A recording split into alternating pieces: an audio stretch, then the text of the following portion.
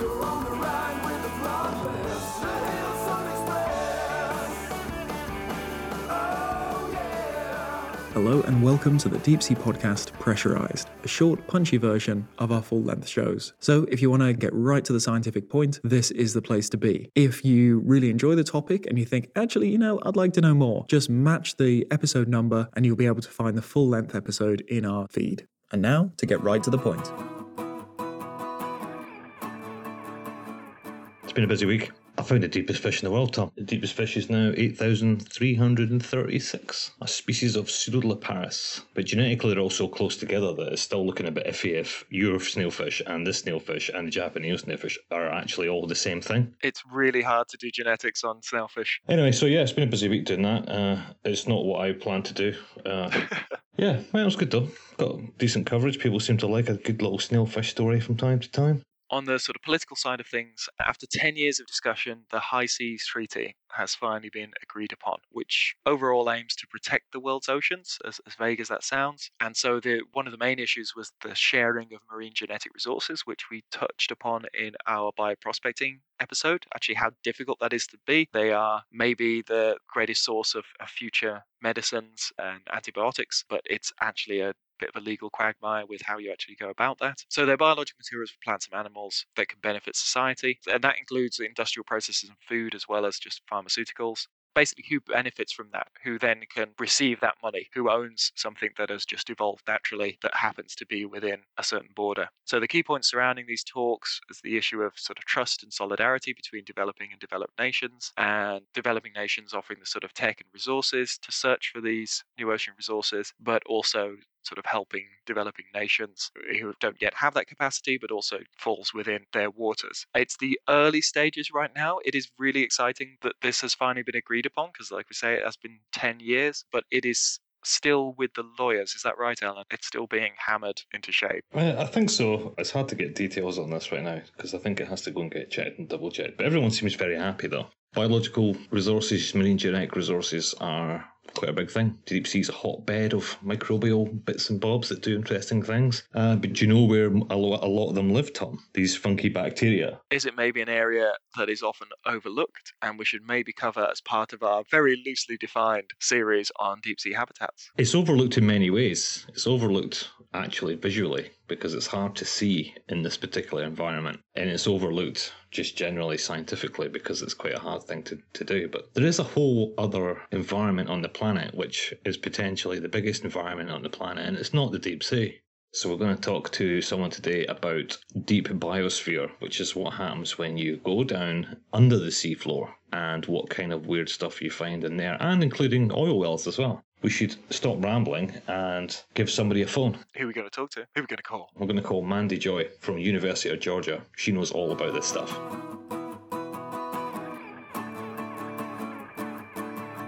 Today we have Mandy Joye, who is an American oceanographer and professor at the University of Georgia in the Department of Marine Sciences, and her research has contributed hugely to the field of ocean biogeochemistry and focuses broadly on the relationship between biochemical cycles and microbial ecology. She's also well known for her work studying the Deepwater Horizon oil spill. So, welcome to the Deep Sea Podcast, Mandy. Thanks, Alan. Happy to be here. Great. So, while your research is obviously very expansive, today I'd like to chat about the deep biosphere, and that's a term which is not necessarily known by a lot of people. So let's start with definition. What is the deep biosphere? Where is it? And what size is it? So the deep biosphere is an incredibly vast ecosystem. It's easily one of the largest, if not the largest on Earth. It is starting at seafloor, going down to the depths where microbes no longer exist. And that depth varies as a function of temperature and pressure and other environmental factors, but it's an incredibly important habitat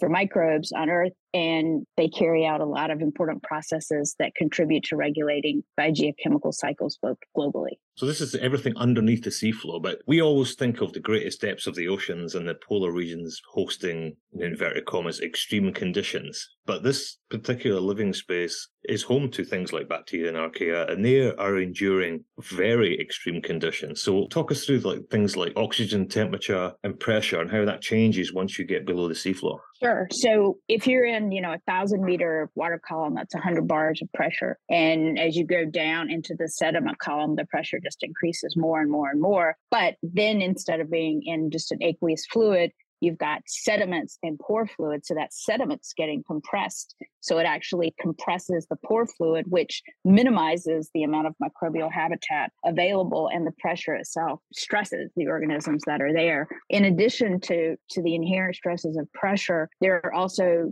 geothermal gradients that occur in sediments. So the sediments are warming as you go down. So temperature from the top of the ocean surface to the seafloor decreases, right? As you go from top to bottom. As you go from the seafloor deeper beneath the seafloor, the temperature increases. And that geothermal gradient can be pretty shallow. It can be pretty steep in some places like the Gulf of California or anywhere where there's active tectonics. You can actually have hundreds of degrees centigrade, within a few hundred meters of the seafloor. So temperature is a stressor.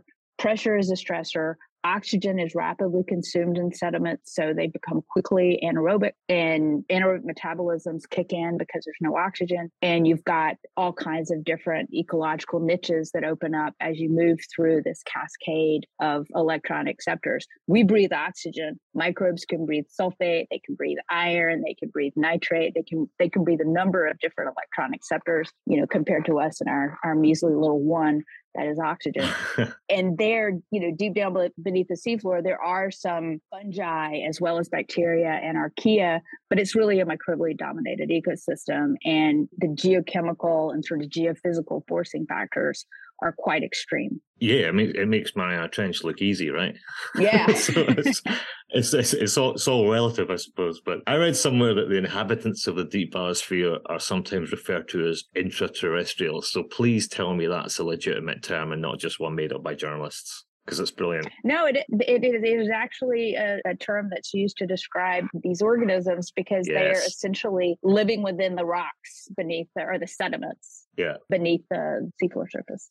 The thing that gets me when I ever think about this is, what does a day in the life of a deep biosphere bacteria or intraterrestrial look like? Would that be better rephrased as, what's a week in the life, or a month in the life, or a year in the life, or a decade in the life? What are the time scales? The time scales vary a lot because there are places in the deep subsurface where the geochemical gradients drive more rapid metabolism. So turnover times might be, months to years. In other places, the turnover times are as long as millennia. And there are some places that are organic poor, and there, it's like turnover times can be thousands and thousands of years. So it's kind of hard to wrap your head around the fact that a microorganism, when you think about bacteria, you think about an organism that can divide every couple of hours, right? Like E. coli in the lab bench. But these organisms are growing super slowly and dividing once every few hundred or thousand years. So they're adapted to this sort of life in the slow lane. It requires a very different approach when you're trying to,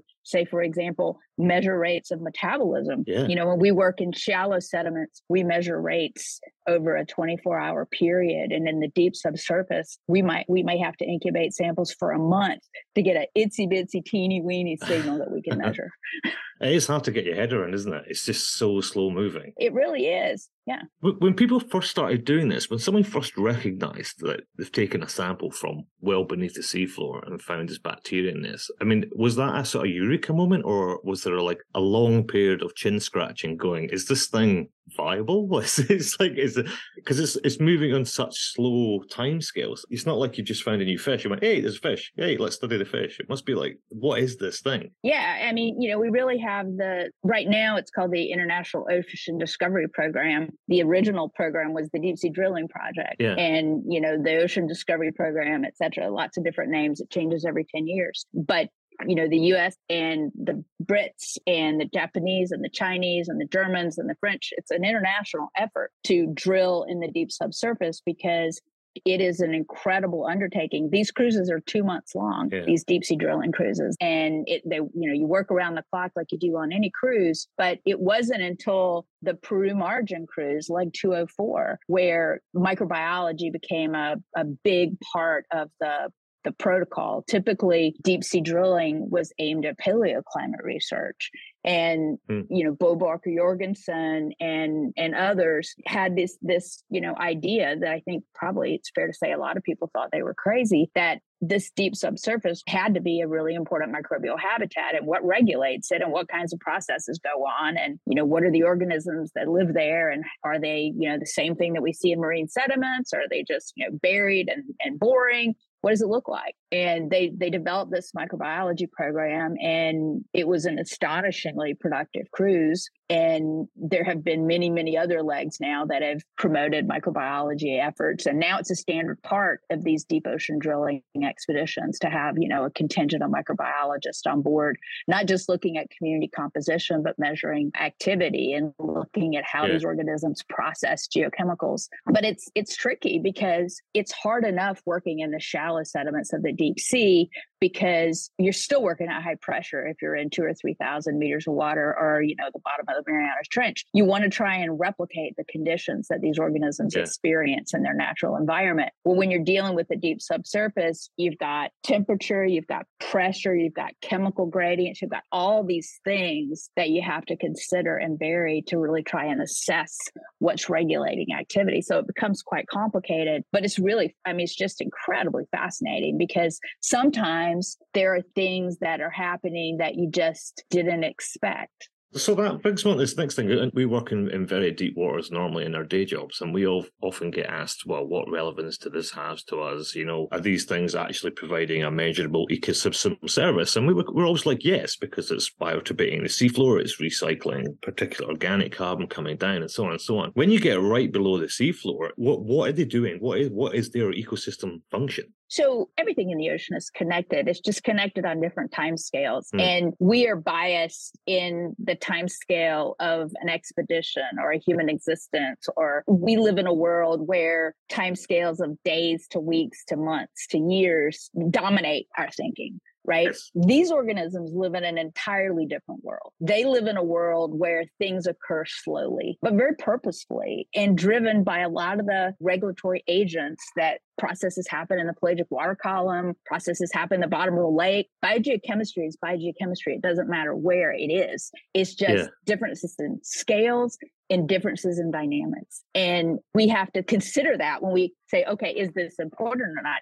Everything is important. It's just important on a different time scale. And in places like, whether it's the Gulf of California or the Peru margin or the middle of the Atlantic or the middle of the Pacific, processes are happening that recycle materials that were delivered to the seafloor. And that recycling may take 10,000 years, or it may take 200 years. It depends on the conditions at the particular location, organic matter loading, temperature, pressure, chemistry, like we talked about before. But it's all the same in terms of contributing to sort of modulating Earth's biogeochemical cycles, because biogeochemical cycles don't just happen on one time scale. They happen on a spectrum of scales. And this spectrum of scales dominates, like, things that impact climate. If oil was just naturally moving through the seafloor ecosystem from deep reservoirs, trickling out of the seafloor, being oxidized in the water column, et cetera, that natural cycle is, a 50 million year time scale. But we short-circuited by drilling for oil and burning fossil fuels. We've turned it into essentially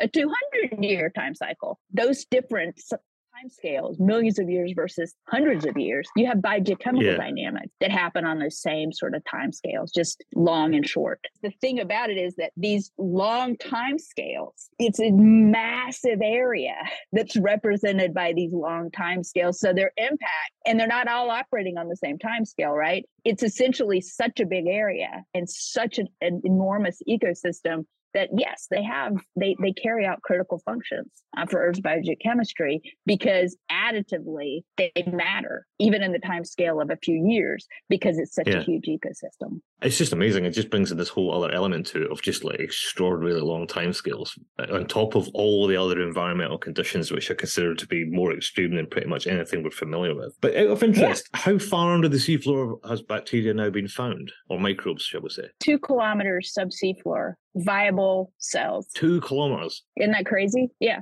Yeah. Is that a one-off, a particular special regional place, or would you expect that to be anywhere? I think that's probably, that's not the exception. It's the rule. There have been, microbes isolated there's also a terrestrial drilling program, right? And there have been a lot of studies in deep gold mines, 4 kilometer plus, and there are ecosystems down there that are fueled by the energy derived from the radiolysis of water. So I love to just sit around spitballing what crazy process could exist under that or the other conditions. It's like thinking about life on other planets or on the moons of Saturn or Jupiter. What kinds of metabolisms could exist there, and what's the analog on Earth? And that's a really incredibly interesting mental exercise because, when you think about the radiolysis of water, that's like, who would have thought of that 10 years ago as a mechanism that could fuel microbial ecosystems? But now we know that this is a really common modality of microbial existence. And I think that once you get outside of the box of your ordinary thinking, that's when you can really sort of come up with some potentially interesting, if not crazy, ideas to pursue in some of these extreme habitats, because there's, just like the deep sea is largely unexplored. If you look at a map where we've drilled deep holes and where we've done detailed microbiological work, it's just a handful of sites. We've drilled a lot of holes for paleoclimate. We haven't drilled a lot of holes for microbiology. And, it's really a frontier. Just like the deep sea is a frontier, the deep biosphere is an incredible frontier that has a lot to teach us about not just life on our planet, but life on other planets. The one that got me was, I was reading up on this a while back for something else we were doing, and it was one of the sort of earlier papers proposing this, or at least having the first evidence that there are things living pretty far underneath the seafloor. And there was sentences in there along the lines of, I think we've just doubled the living space of planet Earth. Yes. And those are statements you don't get very often, right? And it's really kind of astonishing. I mean, I teach a graduate level microbiology class, and we spend a couple of weeks, often more, because it's a topic near and dear to my heart, talking about the deep biosphere. And the students during these lectures, I look out, and half the time, their jaws are just agape because they're just astonished. They can't believe that this is part of Earth's habitable space, and that it was really only discovered and probed in any kind of detail in the past couple of decades. And in those 2 decades, we've had this genomics revolution, right? So in the beginning, we were doing most probable number counts and stuff like that. And now we've got these sophisticated genomic tools that we can interrogate these communities, and we don't have to isolate them and grow them in the lab. We can reconstruct their genomes on our computers. We can extract their DNA, sequence the whole community, and reconstruct their genomes and look at, all the potential metabolisms that exist in the community from the comfort of your desk. You don't have to go through the torture of trying to grow these organisms in the lab, because they are really tough to grow. I mean, when you're talking about an organism that has a doubling time of 500 years, I mean, good Lord. It's crazy to think about, but that's the beauty of the genomics. We can do it without doing that. What's the phylogeny of these strains? Do they form a sort of unique group within the deep biosphere, or are they related to oceanic ones or terrestrial ones, or where do they fit? Yes, and yes. So there are some organisms that are unique to the deep biosphere, or certainly more common in the deep biosphere. There is some overlap with, shallow sediments and deep subsurface sediments. And there's a lot of variability. It's not like the biogeography of fish populations. There's a lot more isolation in the deep subsurface because of the timescales that we're talking about. I mean, really, I like to think of it as it's really tectonic timescales that these systems are turning over, right? It's plate tectonics that's driving it. So it doesn't really align with thinking about how, biogeographical patterns.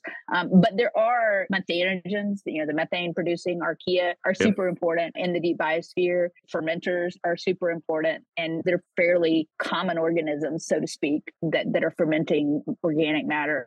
But they have to be able to tolerate, extreme temperatures, extreme pressures, etc. And that sort of sets them apart from their, terrestrial or shallow subsurface cousins. But the sweets of the metabolic potential of these communities is fairly similar to what we see in other places. I would say that methane plays a much bigger role in a lot of these habitats because methanogens are tough. Archaea are tough in general, but methanogens are really tough. And I mean that literally, because their membranes are tough as nails, and they can withstand high temperatures and high pressures and all kinds of other things that you want to throw at them. They're just tough. And methane is a super energy rich compound. And they fuel an ecosystem that organisms that consume methane can benefit from the presence of these methanogens. But there are bacteria, there are archaea. Some of the oldest archaea, the Asgard archaeota. You've probably heard of these Loki archaeota, which are believed to be ancestral to the eukaryotes. Those were discovered in a deep sample, and the Asgards people are just beginning to really probe for these organisms in deep biosphere samples. In the Gulf of California, Asgards are super, super abundant. And, we're just beginning to sort of tease apart the metabolic potential of this particular group of archaea. They've only been known for less than a decade. So we've got a lot to learn about what they're capable of doing and what their role is in sort of the larger microbial ecosystem. But I'm quite certain too, just based on the genomic data that we have, there are organisms that exist down there that just sort of defy the imagination. If you just sort of look at some of the, the sequencing runs and the metagenome assembled genomes, these MAGs, some of these organisms they're very, very different from other, known organisms. And I think it's fair to say that the more sequencing we do in the deep biosphere, the more branches that we're going to be adding to the microbial tree of life. What about multicellular life? Go beyond the archaea and the bacteria. What about actually multicellular life, animals themselves? I mean, there have been some pretty surprisingly deep specimens found. Are these something you would expect to find more of as perhaps a greater volume of material is brought up and had a look at? Or are these just rare deep diving or deep burrowing, deep surviving organisms? I think there's probably more down there than we realize. It's absolutely a sampling issue.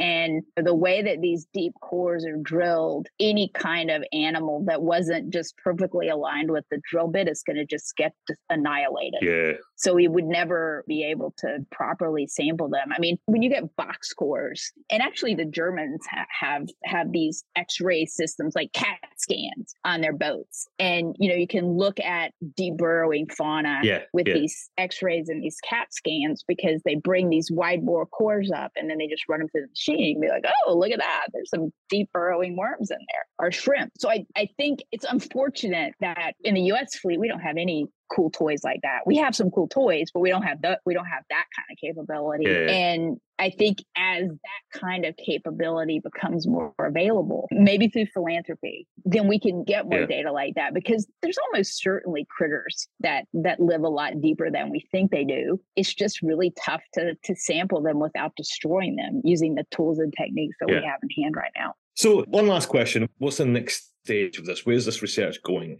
So I feel like, we're at a bit of a crossroads right now. Just a week or two ago, the U.S. National Science Foundation announced that they are not going to replace the JOIDES resolution. That's the drilling ship in the U.S. fleet. And, the Chinese have drilling ship, but that's really going to impede progress if we don't have a replacement for the JR. And I think there's still discussions underway as to, maybe that will happen. But right now there's no commitment for making it happen. And, it's a huge, vibrant community in the US and abroad. And we need another ship because we've got a lot of work to do. And it's really important. And it's not just paleoclimate. When you think about these organisms living under these extreme conditions, I mean, the first place my mind goes is natural products. These organisms are incredible resources for antibiotics, antivirals, potentially antifungals, all kinds of interesting natural products, treatments for diseases, you name it. I mean, there's got to be effort put towards looking at these communities. And now we can do that with the metagenomes. We don't need isolates. Isolates are nice to have, but we can actually mine metagenomes for potential antibiotics, antivirals, et cetera, natural products of various sorts. So we can use those data to advance humanity in ways that weren't really imaginable even 5 years ago. But I don't think that's, all there is to it. You mentioned life away from Earth. The deep biosphere is an obvious analog for looking at weird metabolisms and organisms that we might find, in another planet. I mean, the radiolysis of water example that I gave before, that's a really interesting, wacky metabolism that could certainly be important on extrasolar planets and other worldly habitats. So I really wish that NASA would get into this game, because there's an obvious, not just Mars, but you name it, there's lots of potential targets out there for which the deep sea and the deep biosphere are good analogs. So I wish there was a way that NASA could pick up the tab to fund some of this sort of work. I feel like, we're at the cusp of making some really big discoveries because we're just getting to the point where we've drilled enough sites where microbial studies have been carried out that we can start to see patterns and we can start to see trends, and we can start saying, okay, this is really one of the key drivers of these communities. And that really is that variable. That's not so important. Yeah. But, to get to that point where you have a better, more complete understanding, you've just got to have a lot of data. And you've got to have a lot of data from disparate habitats. And we're not there yet. We're not even close. Yeah. If only there were some really mega rich billionaires with an interest in space kicking around, It seems like there's so much money going into space, but not so much in terms of understanding extreme environments and how that links together. I was talking to Don Walsh about this a couple of weeks ago.